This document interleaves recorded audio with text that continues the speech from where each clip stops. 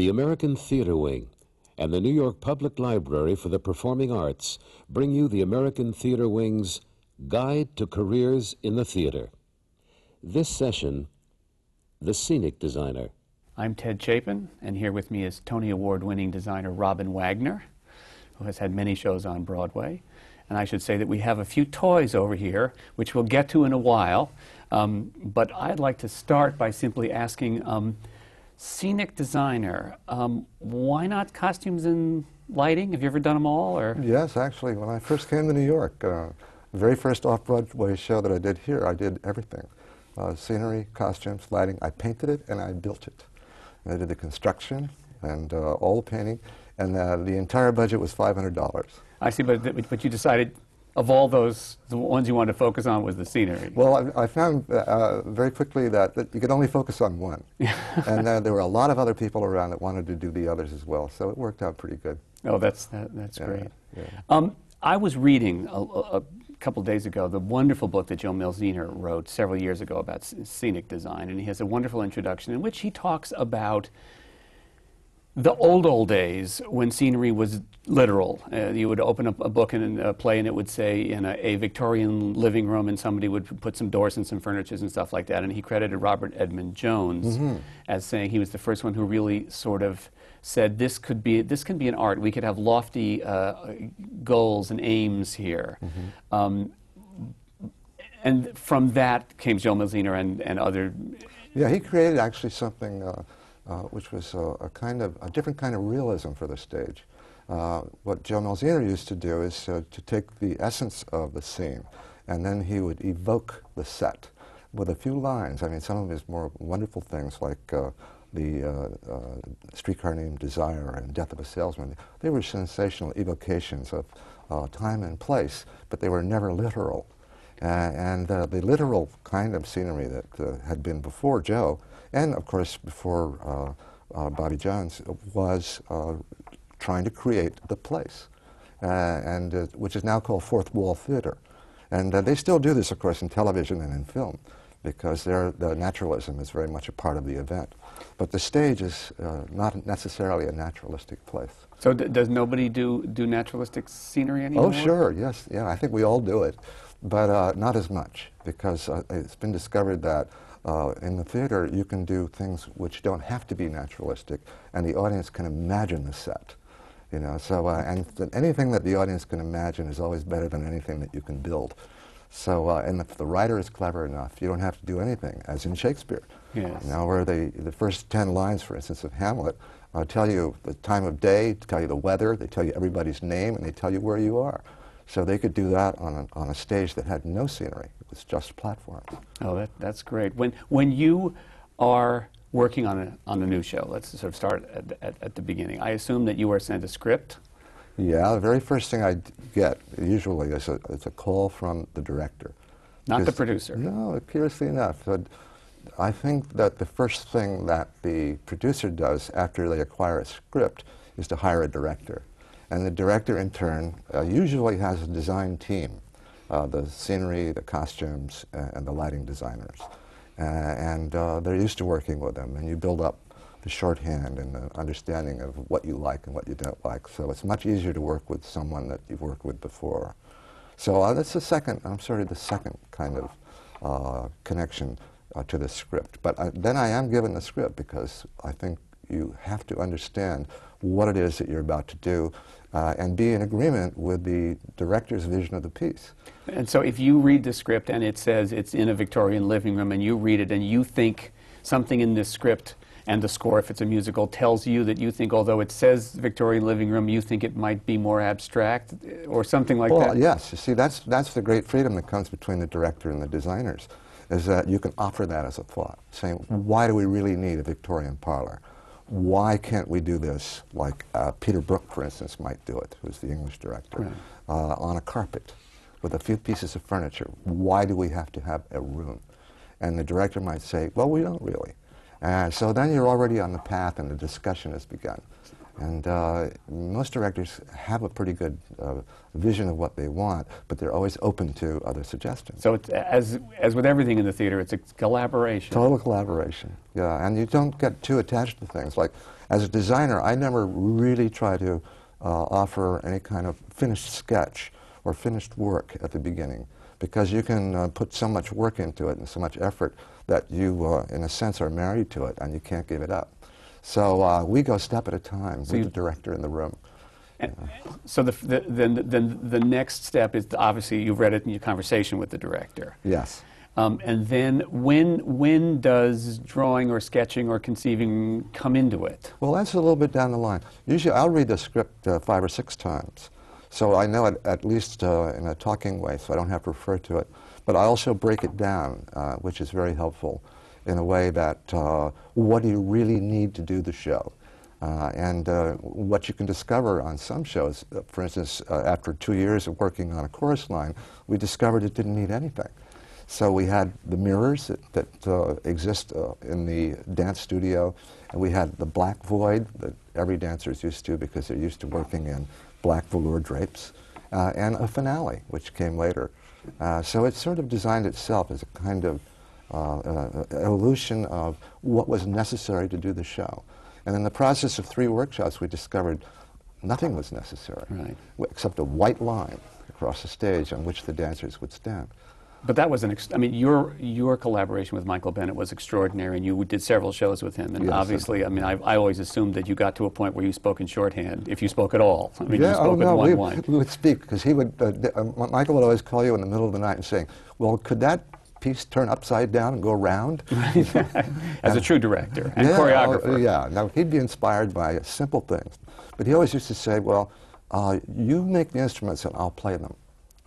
And I always thought that was exactly what happens with the designer and the director workshop. You because, make the instruments yeah, and I'll play you them. create the instruments and I'll play them. And that's always worked for me. And also the idea of being able to take a script and remove everything else that exists there. I have directing students up at Columbia, and we start with scripts and we break them down and say, what do you really need to do this show? I mean, maybe it needs to be a table that they sit at. Maybe they don't have to sit, because the energy is always higher when someone is standing. So part of the creation of the stage set is to remove everything that in any way impedes or slows down the action. That's interesting. So part of that, I would imagine, if it is a traditional script or musical, it's the number of scenes and where the author has said this scene takes place in this location. Exactly. Right? That's where it starts, right? It's called site-specific. Site-specific. Yeah, that's a term from the business, but all that really means is we're going to show you the place in which this action takes place. Right. That's been changed quite a bit since Bertolt Brecht did some of his writing, because he would simply tell you where you were, or he would send a little sign across that said a wall, a canyon, a castle. Which do you prefer as a designer, to get a script that says a wall or a script that says... Well, it doesn't matter to me, because I'm going to do whatever. You're going to do whatever you want. You're going to ignore it if you don't like it. That's no, good. but I think it's good to know what the author's intent was. So, and for instance, Tennessee Williams, when he wrote his scenic descriptions, he was very, very elaborate in describing what they had arrived at in the course of rehearsal and during the show itself, because it will have evolved into what the script then needs to breathe on the stage. That's very, very interesting. So he's distilled the basics of what has come out of the collaboration with the designers in the original production. Exactly. And that happens quite a bit. They used to, when they printed a script, ask you for a ground plan. Right. But now it's some kind of intellectual rights problem going on. So yes, you don't give that anymore. I'm sure you know I know about this. I know about this. Did you start as a visual guy? Did you draw? Or Oh, I always drew as a child. Yeah, that was the only thing I really felt comfortable doing. So, although I read a lot, I was into fantasy, I guess. But we lived in a very remote place, like on a lighthouse in Central California. Oh, wow. So it was... and you came to the theater. You didn't go to Hollywood. That's great. Yeah, well, I tried to go to Hollywood. I couldn't get a job. Oh, good. We're the beneficiaries of that. Thank you. Well, I hope so. But at any rate, it was... drawing was just something, it was like eating meals and so on. And I never really thought of it as a part of the theater, but, and all the way through high school, I didn't go to theater, I didn't attend it, but I guess it was right after I got out. that I was doing some volunteer work, curiously enough, at a small theater called the Theater Arts Colony, which was in San Francisco. And it was the home of several modern dance companies and the San Francisco Ballet. And so I started off actually by running a light board, because they needed somebody to run a light board. Well, isn't it always the way? Yeah, and it was interesting because I began to work with a contemporary dance company, a modern dance company, that was into some, but pretty, I mean, I don't know how profound it was, but it was pretty intense work. This one fellow was doing a production, a dance drama of Crime and Punishment. Wow. So, which was a full evening of modern dance. And he didn't have a designer, and so he said, well, why don't you come and build us some stuff? So I did. And I would think, starting from a dance company, you would have to be very sparse in what they would... Extremely I mean, sparse. they need a lot of space to dance. Yeah, by the way, and it still applies, you know, because in musicals, I seem to do a lot of musicals, the stage has to breathe, because you have to have the intensity of a very small, very secluded space downstage if you're doing a scene or an acting scene. It doesn't live as well in a big open space. But then it has to retreat or pull back to allow the company to dance, which is a part of the musical theater, which is one of the major parts. So that, designing for the musical theater is allowing something to breathe, rather like an accordion. Oh, that's great. And there's a little Kiss Me Kate lurking in a while, which I think I'll ask you about how sure. it breathes and stuff like that. Yeah. But back to sort of basic design stuff. If you were visual, Mm-hmm. and then getting into design, obviously part of your job is to see the script, figure out where it is, but also there are demands made in terms of the puzzle. I mean, there are Sure. a lot of different scenes and stuff like that. When in the process does the puzzle start in? Right at the beginning? Oh, yes. Well, there's some preliminary parts of the puzzle, actually. There's the part of the puzzle called the producer, Right. you know, and the producer has always a budget. Right, which is never big enough for you, I'm sure. Hardly ever, Right. but sometimes that's the test. You know, if you really can do something and you're really onto the right part of it, you can do it for nothing, as it turns out. It doesn't require a lot of money to do something very beautiful, as you've seen many times on the stage. Mm-hmm. But there's also the venue, the limitations of the theater, of the stage, because some theaters, as you probably know, have fly chambers above them. Flies meaning that you can take a drop in and take a drop out, and others don't. And particularly if you're working in small theaters, there's very rarely a fly chamber. So you get used to doing very minimal solutions, and that's one of the tests of being able to find out what the play is truly about. So there's the limitations of the theater are great. And I think we should inject here that even though people feel that Broadway is the height of something in the theater, the limitations of the Broadway theaters are a lot more remarkable than people think, yes? Oh, yes, they are. In fact, they're some of the smallest theaters I've ever worked in are on Broadway. I mean, one particular theater, the Ambassador, actually goes into a point in the back. Well, it's cockeyed on, it's sort of triangular on the square. Yeah, because these theaters were designed, you know, in the early part of the century, of the last century, when the maximum seating was the thing that the architect had placed before them. How many seats can you fit into this room and still have a stage? I see. So stage was secondary, seating was primary. Always, yeah. But they're always, all of the Broadway theaters do have a fly chamber, right? And which is a carryover, by the way, from the 19th century, because the ropes and the batons and the shivs and the wheels and everything that makes drops go up and down and scenery move up and down are leftovers from the old sailing ship days. Right. And all the early stagehands were sailors. You know, so and they had to tie knots, and they still do. If you want to be a part of that union, you better know how to tie knots. You have to tie knots. Pay attention to that, everybody. Who wants to be?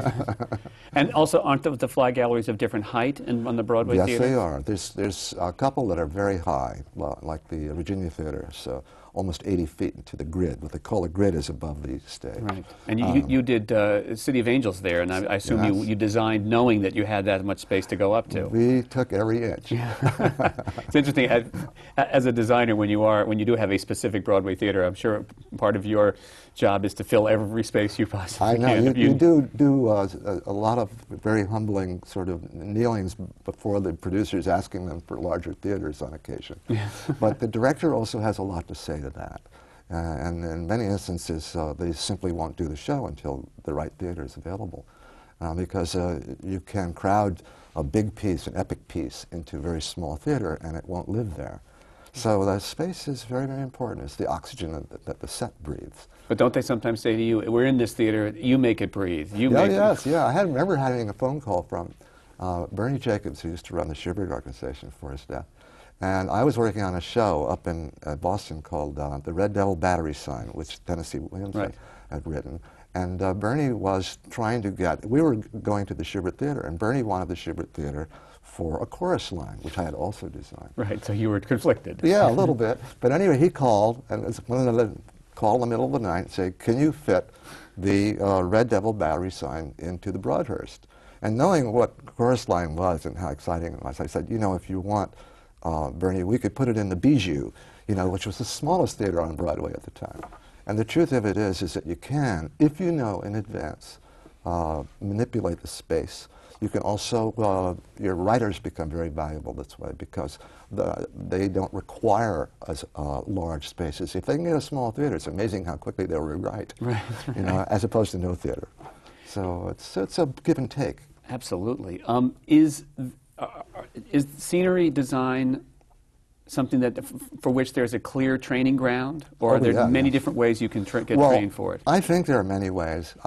The clearest way is that there's several wonderful universities where you can go to graduate school. You're always required to have some kind of an art background, which I did have. I went to the California School of Fine Arts, which was in San Francisco for a couple of years. And so I was interested in art and design and painting and so on. But you can go to school for stage design. And for instance, Yale has a wonderful department and has had for New York University has an excellent department.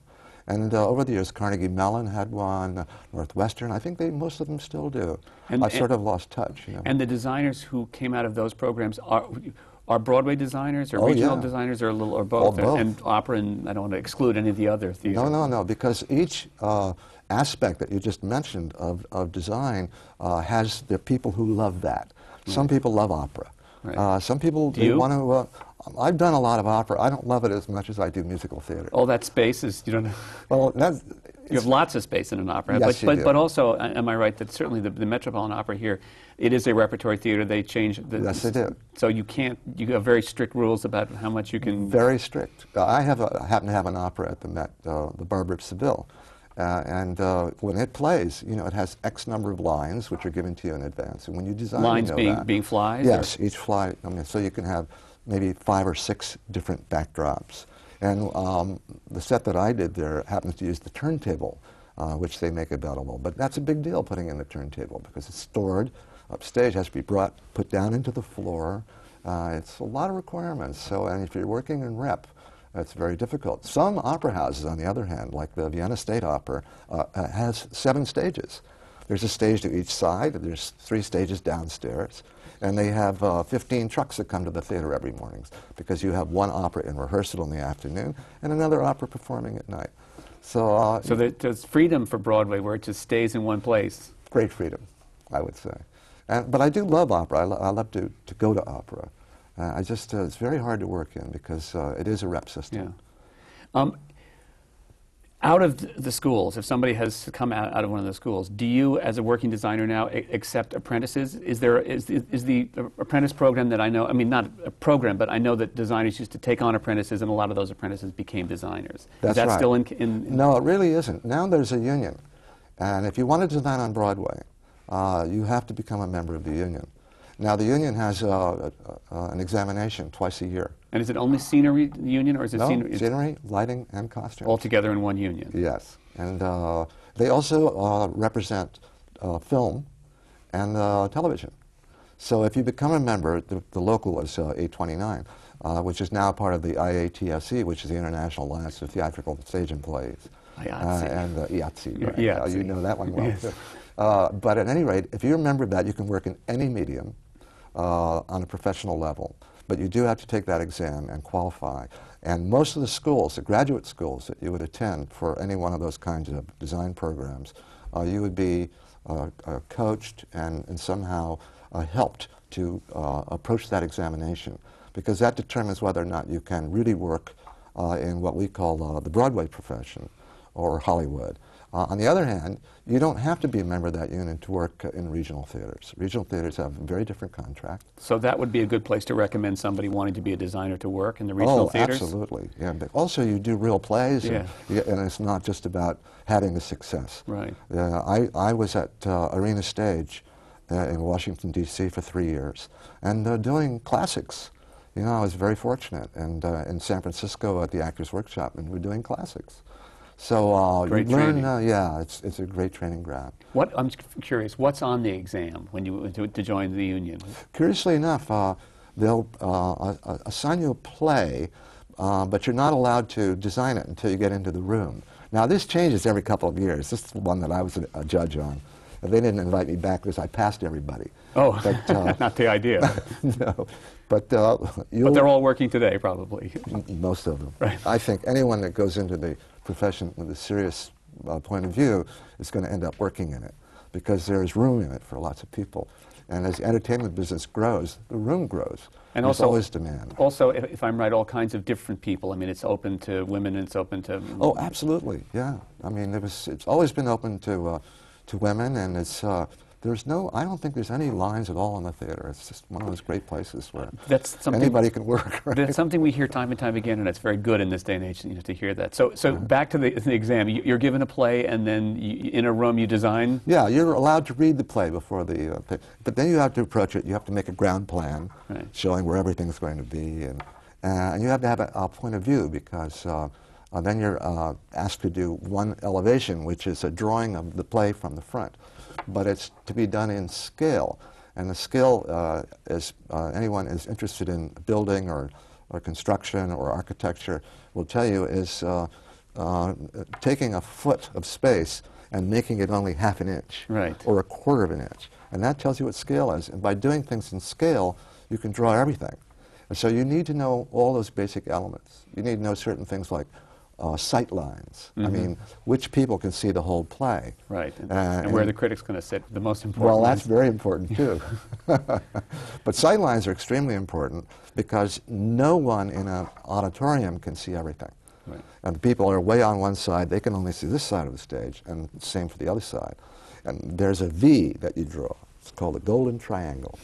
And anything that's in that V can be seen by everyone. So anything important that takes place in the play has to take place there. That's and it. you design for that, even though the room may be square. Right. The sofa's in the V, right? Very good. Once this exam is passed, then how do you get a job? You apply, you write letters. I get letters all the time, and I hire, everybody I've ever hired has come to me through mail, and I interview people.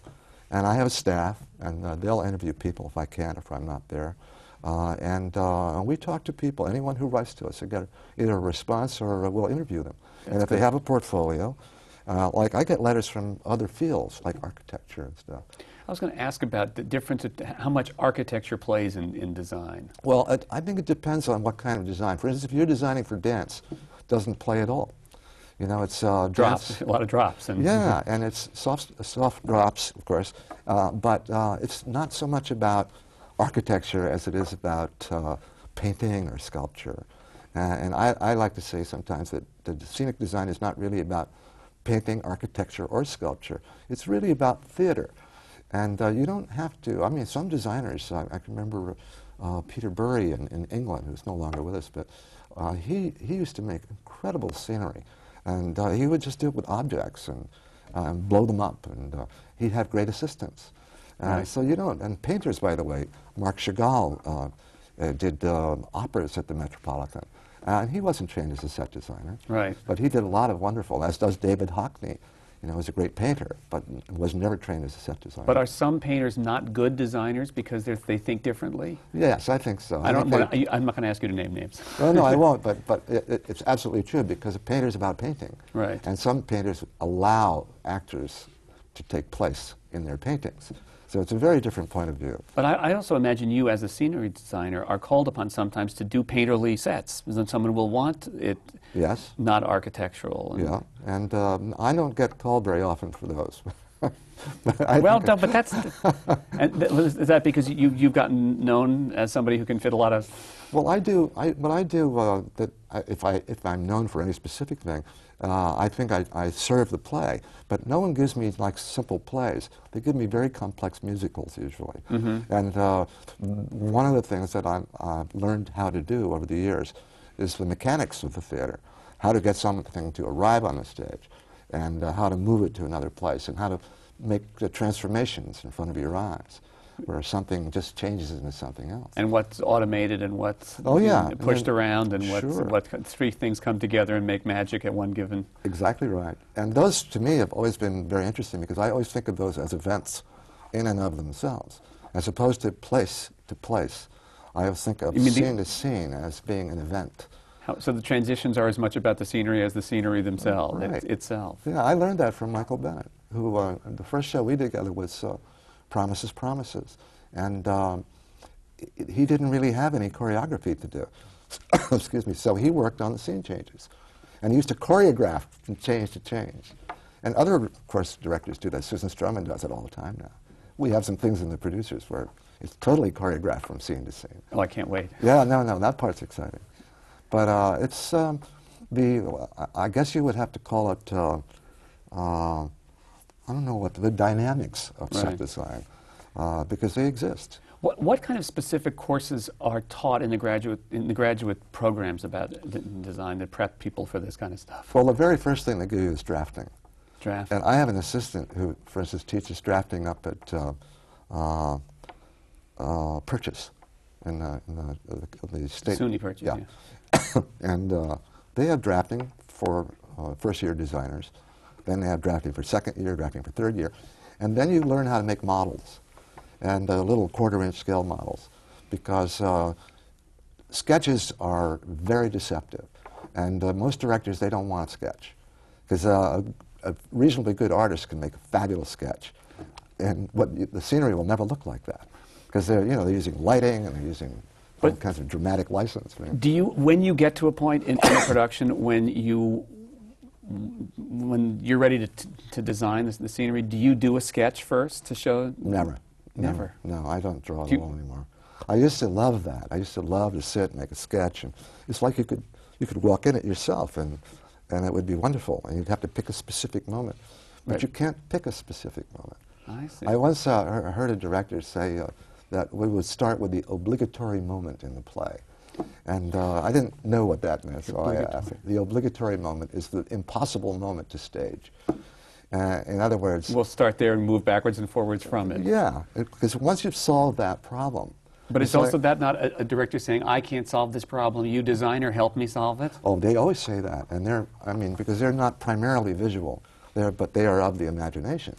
So Joe Papp said to me once, who ran the Shakespeare Festival for so long, that the big problem in Hamlet is the gravedigger's scene. If you can solve the gravedigger's scene without a trap and without two guys standing in a grave, you've solved the scenic problems in the show, which is absolutely true. Oh, I love it. Yeah. So remember, we did one I did one with Kevin Kline at the Public. And the way we dealt with that is we had the grave off stage, and the gravediggers came in with a wheelbarrow with a pile of earth and a skull sitting on top. Right. So it was, just it's a solution. Exactly. That's a good solution. And I think in many ways that's what design means, is solutions. That's because all the givens are there. Right, and you have to find the creative solution. Yeah, even the budget is a given. The space is a given. The text is a given. The director's concept is a given. And then the actors, the first time they open their mouth, you realize what the style of the show is. Because if it's naturalistic or realistic or if it's farce. So those are all givens. That's and great. then, Let's talk a little bit about Kiss Me Kate. Sure. Kiss Me Kate, which is playing on Broadway now, produced by Roger Berlin and Roger Horshaw, the two Rogers. Two Rogers, yes. Two guys, one who have experience. Roger Berlin more, I think, from Broadway than Roger Horshaw, but they were producers like the old days, right? Oh yes, very much so. They had a clear idea? Oh yes, and I remember working for Roger Horshaw on Crazy for You. And he wanted to produce it. He said, I don't want to be a producer. I want to produce one show, Crazy for You, because I love this Gershwin. And I had Gershwin's piano was in our house when I was a child.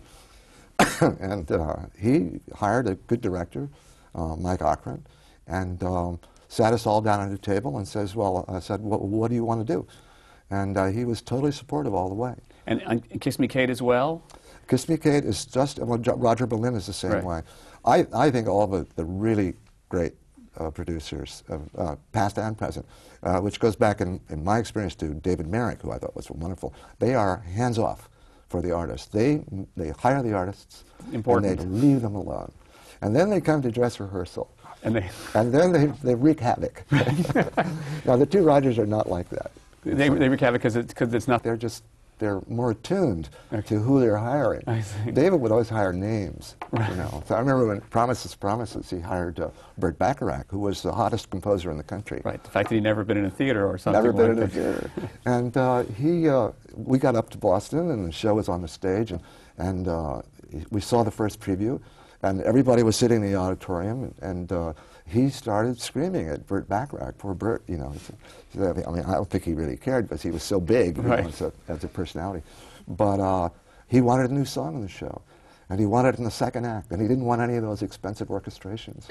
So Burt and Hal went back to their hotel, and they wrote a little song called "What Do You Get When You Fall in Love," which Jill O'Hara sang on the guitar. It stopped the show, and it became #1 on the charts in the country. So, and it solved the problem because it had no orchestration, so it was cheap. Yeah, and it was in the right place in the show. I love it. And he called it. That's producing. Now, when Michael Blakemore came in to Kiss Me Kate, obviously Kiss Me Kate is a revival. It's yes. you know, it's a show that existed. So some of the things we were talking about earlier in terms of time, place, and stuff like that were built in, I assume, or was there? Absolutely. He wanted to do a really. He wanted to do the script as it was written, and then granted there were some changes, and he brought in. John Guare, who did some adaptation of another uncredited, character. In John's defense, I think, but he did a good job. Yes, and I think perhaps he preferred that anyway. I couldn't say that for sure, but whatever he did was great and it helped the show. But Michael Blakemore had a very strong point of view from a director's point of view. He said in every production he had seen, the scenery was very unrealistic. It was insubstantial. And when you'd go backstage, it was like the backstage corridor was a drop, with pipes painted on it and doors. And he said, I want to examine the reality of a backstage world. I mean, the part of it which is like a back wall made out of brick, and the part of it that you can climb up and down and you can hammer on. And so he had and then he wanted the scenes to be absolute fantasy. And from period, you know, it's a very painterly. Right. Well, there's the whole play within the play notion. So that could be painterly. The play within the play could be really painterly. He didn't even want backings on the doors.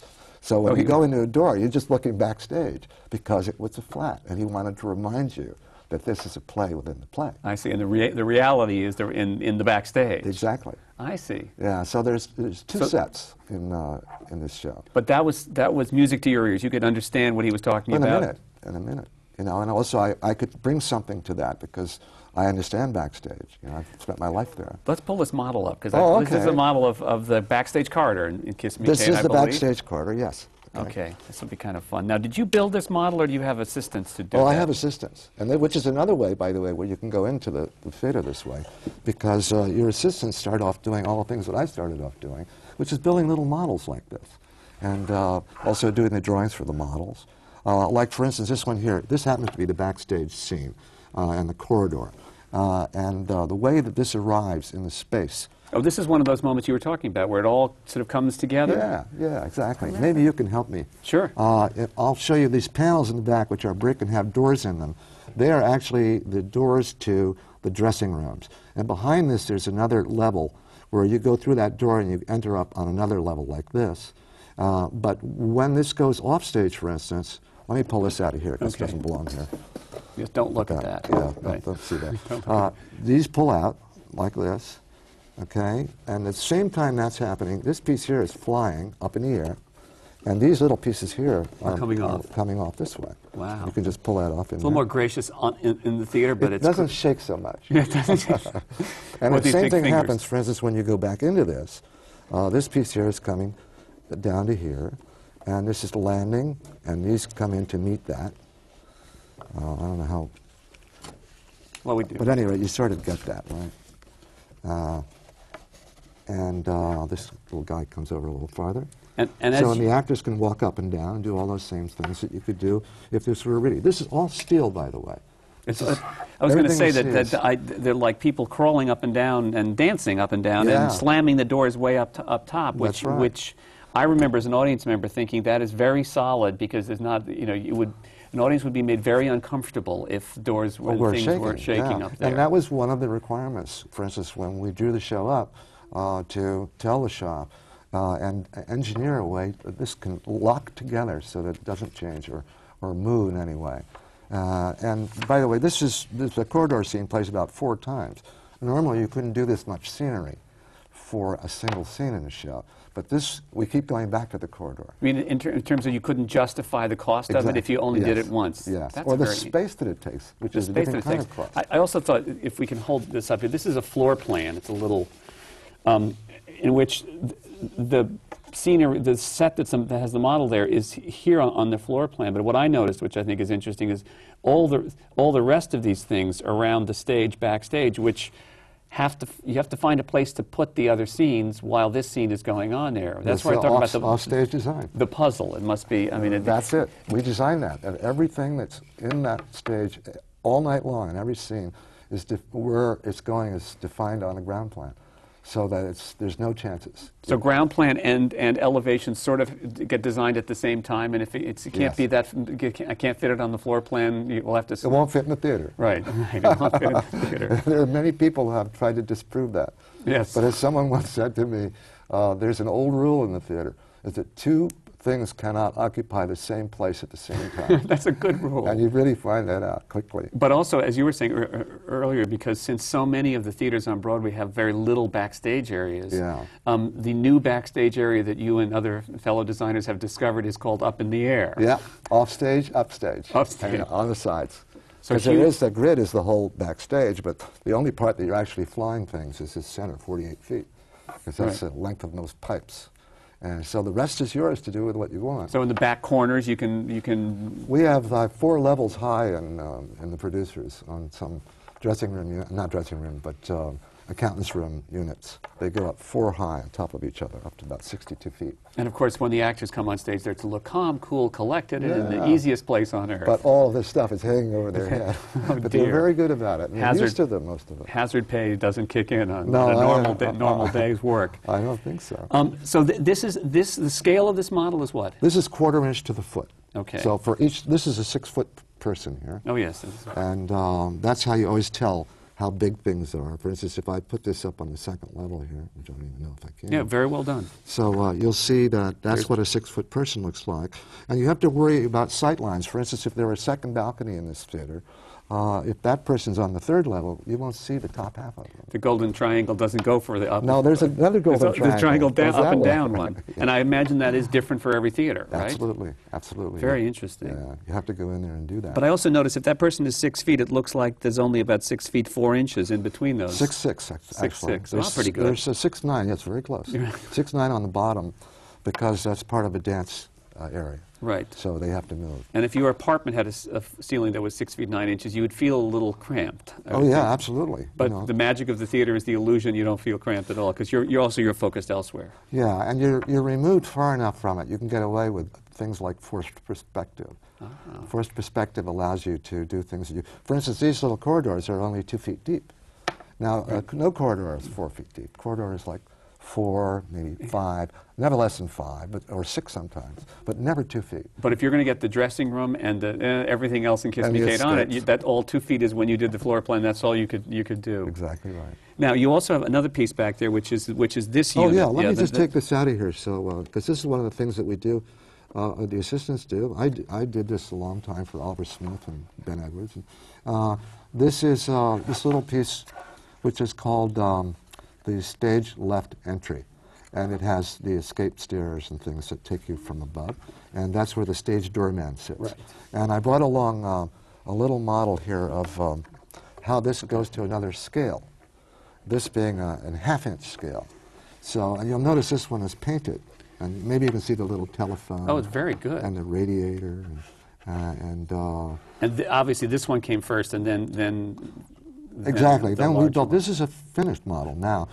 We do these because they're much simpler. They take less than a quarter of the time.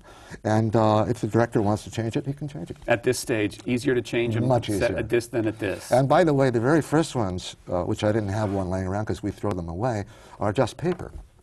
But they give you a sense of proportion, and you're able to explain the way it works. And I imagine you, as a designer, when you first did this, you were surprised when you would see something like this on a stage. But the more you do, the more you can pretty much guess what this is going to look like. What it's going to be. But I can tell you also that I was never so thrilled in my life. It's the first time that I saw a model that I ever remember as a young designer. Well, I know on the shows that I've been around, when you actually see it built, it is breathtaking. Oh, yeah. It's like hearing the orchestra for the first time and seeing the costumes for the first time. Oh, yeah. Now, obviously this has been painted very carefully. Is this what you give a shop? Yes. Now, perhaps I should put a drawing in here to explain the difference. Okay. Because before we paint the set, actually, because all the models are all painted, and that's given to the scenic artists who paint the finished constructed set. But we have to provide the drawings for the constructed set. Yeah, before we get there, Yeah, let me just bring this drawing out here. And, whoops. It's okay. Sorry. You might see from this, like I'll pull this little piece out here because we're not going to use this anymore, that this is that little quarter-inch piece. You'll see that here and here. And those are little lights above. I don't, or you want to reach in there. That, if you sit it right in front of that. Right, there it is. There it is. But these are the construction drawings that we do. That's where you use your draftsmen and your model makers, and then we have people just paint for us. And this goes to Scenic Studio, it's called. So now, you had said earlier that drafting is one of the courses. Yeah. I assume that at this stage, the sets get budgeted? Yes, this is part of the budget process, right? We're budgeted actually before that. Before this, okay. Yeah, but what we try to do is conform to the budget. Once the drawings are sent out, and the shops give you an estimate of what they think it's going to cost, and they compete. There's always 3 or 4 shops that are given a set of drawings to bid on. And are the bids usually competitive, or do they tend to? It's amazing how different they can be, because some shops have different ways of doing different things. Ah, they're magic. Yeah, or they have a whole big stash of wood that they have left over, or they'll have something already built that they can adapt, so they can save money that way. Now, in that instance, I imagine you as an artist could say, no, don't reuse something from the past. I want a quarter-inch, but yeah, but you don't get the into reality that too often. Okay, the reality of it is they have the materials. They have the materials. If they have the materials, they can save a lot of money. I see. Okay. And because there is not a lot of money to spare. I mean, scenic production is very expensive because everything is handmade for the first time, and as a consequence, it's costly. And the people, by the way, who actually build the sets in the shop, a whole other aspect of design. There are other people, the technical supervisors and technical directors, who are able to take the drawings and convert them into working drawings. This is not a working drawing. This is a designer drawing. Okay. A working drawing would actually have all the measurements marked off. We'll give outline, big measurements, but we don't give specifics. They redraft it sometimes on a computer, sometimes by hand, and mark it out for each of the workers in the shop. That is a technical director who is part of your team, or part of the show's team, or part of the shop's team? It can be one of any of those. Okay. But every shop has one. Okay. They have what they call a project director, and they'll take these drawings and they will do the estimates, and then they will follow it through, and you're in constant touch with them.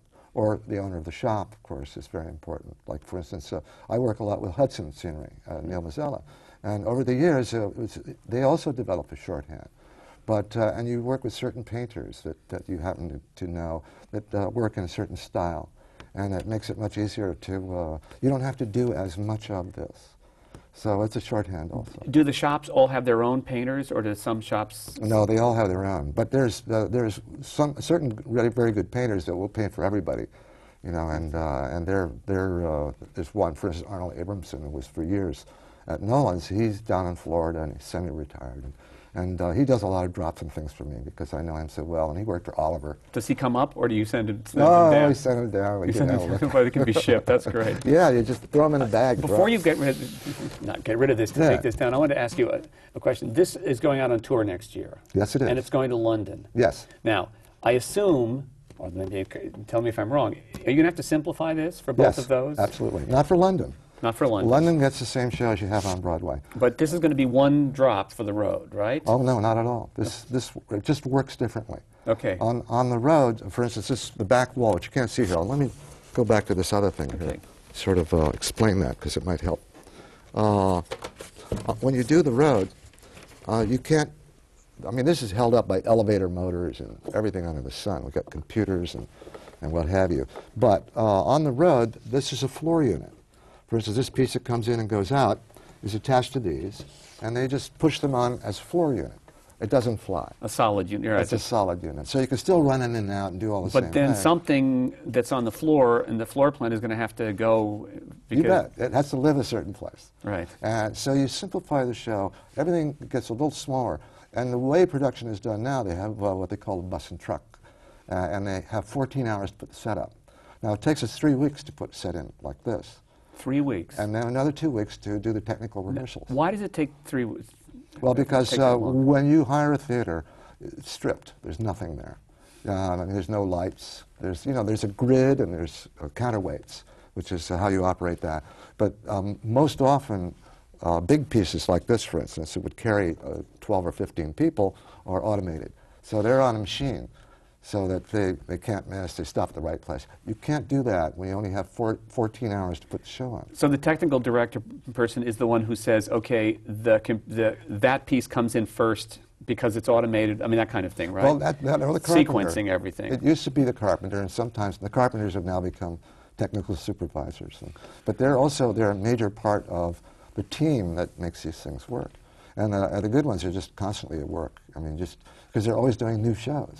Right. And that's what they do. And they've learned to do what they've done, but obviously by experience. That keeps coming back around in the theater. But they could be carpenters, they could be computer nerds these days? Yeah, but they could be, but they wouldn't have that responsibility at an early age. Okay. Like the computer nerds that you're talking about, there are a lot of them out there. I know. They're also called supervising technicians. I don't know what they're called anymore, but they are very good at keeping the accounts straight. But unless you have a really old, seasoned, kind of grizzled carpenter back there that knows how to put the lines together and make it work, you're in trouble. You're in trouble. All right. But do you also use computer programs on design? We do on occasion. If it's a very complicated set, in other words, it has a lot of moves, and some shows you do, like chess, for instance, had 45 moves. I mean, the scenes would last for a minute, and you would just keep going. And what happened finally is we had to put it on a computer because we couldn't keep up the paperwork. We couldn't make that many ground plans that fast. And the director, Trevor Nunn, was changing the show as he went. So we finally hired a computer guy, and all he did was do ground plans. So when Can this everybody work? Can would this know, work? Yeah, and he'd pass out 10 ground plans, and the next day it'd be all different again. So what do you do during the 3 weeks when this is being loaded into the theater? I'm usually... Are you on vacation? No, I'm in rehearsal. I spend a lot of time in rehearsal because the show is growing and changing, and also there's a lot of questions that come up. I was going to say, and you being in rehearsal, you can sense some that maybe haven't told you, where's that person going? Yeah, exactly. There's no door there. But usually the directors that I work with, they know a lot about the stage, and they have a sense of all of that. But I go because maybe there's something I can offer, or maybe there's something that's not painted yet or not finished building. There's a shorter way or a better way to do it, or to make it fit into the theater in a better way. Because everything is restricted by these little 6-foot by 8-foot doors, so that you load in. That's right. That's the other thing. That's a good point. Those are the doors through which all the scenery comes into a Broadway theater, no matter how large it is. It's got to fit through. What's the size of those doors again? Well, they're 7 by 8. But each one of these panels, for instance, nothing can ever be bigger than 8 feet. because you might have to send it in this way. You see. Right. But it's always about getting into the theater and getting it into the truck. And the trucks are 48 feet. And so nothing can be anything longer. And so people who think the theater is full of art. Well, this is very practical stuff. And but what I admire is the fact that you as a designer, you've got to start with an artistic notion, an artistic idea, and then clearly the puzzle maker and the, has to kick in, because you are the one who has to make it all work. Yeah, you're responsible. When finally, if it doesn't work, everybody looks at you. What do we do now? Yeah, what did you do wrong? Yeah, yeah. And I always turn around and try to find somebody else to look at. Right. But anyway, but what kind of problems do you deal with when a set is loading into a Broadway theater, usually? Mostly unforeseen space problems, storage problems, which we've designed and laid out, but someone will have come along and put all the sound equipment up on the wall, so you can't fit that piece there anymore. Or they need the offstage space, which is traditionally used for props, as a dressing room. Right. So are you allowed to be the diva that says fix it, or are you the one that had to come up with a solution? Well, I have to go first and apologize time. So I'm out there at the front trying to keep the guys from falling dead because they're working from 8 in the morning till midnight. Right. So and it's all custom what they're doing. They've never done this specific thing before. They've done these jobs on other, but this wall has never been in this theater in this set. No, and it's never not had to shake before. So, right. So yeah, there's plenty to do. It's a full-time job. Do you like the advent of computers in set design, or do you think it's when all is said and done, would have been better the old way? There's no way to tell, because it's only now developing a style.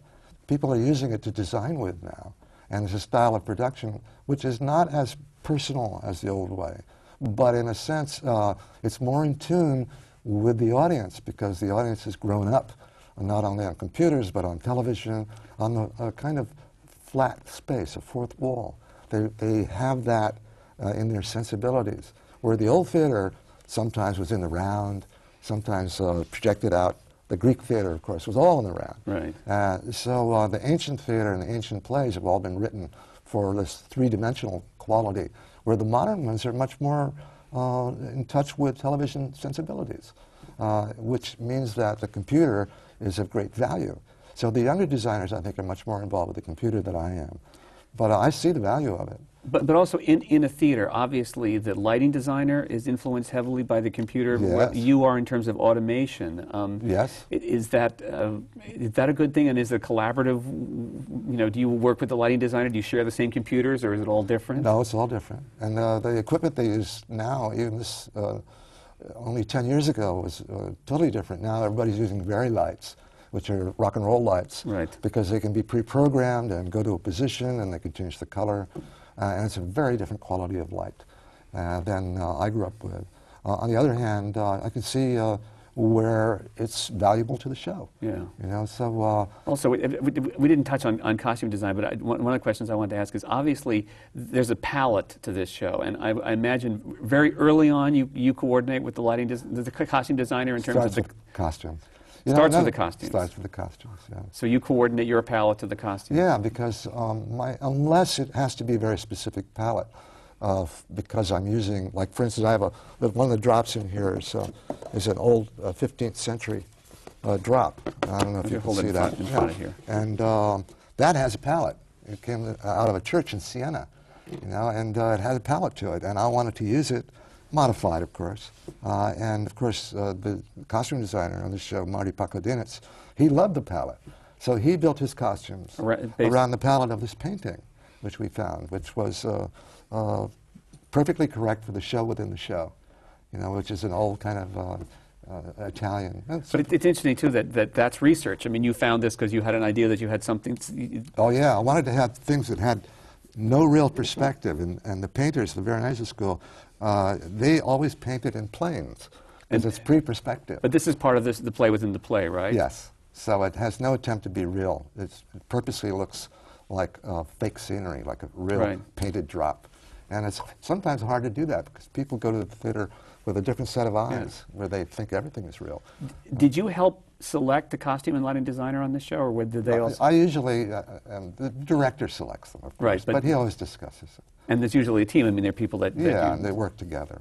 And we had a great time. Marty Pacodinas was on The Life, which Michael Blakemore also directed. See? And you did the Yeah, scenery and I did for the it. sets for that. So I think this is... yeah, and it's interesting how it's sort of, you evolved to another place. Michael Bennett did that with Theone Aldridge, and Theron Musser was the lighting designer, and myself.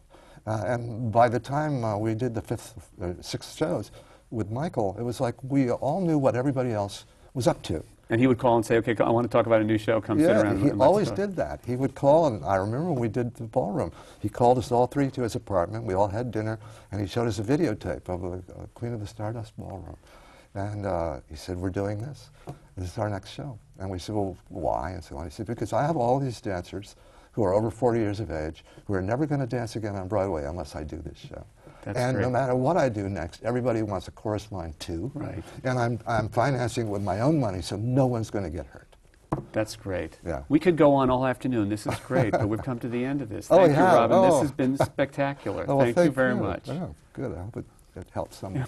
The American Theater Wing's Guide to Careers in the Theater is a project of the American Theater Wing and the New York Public Library's Billy Rose Theater Collection, Theater on Film and Tape Archive.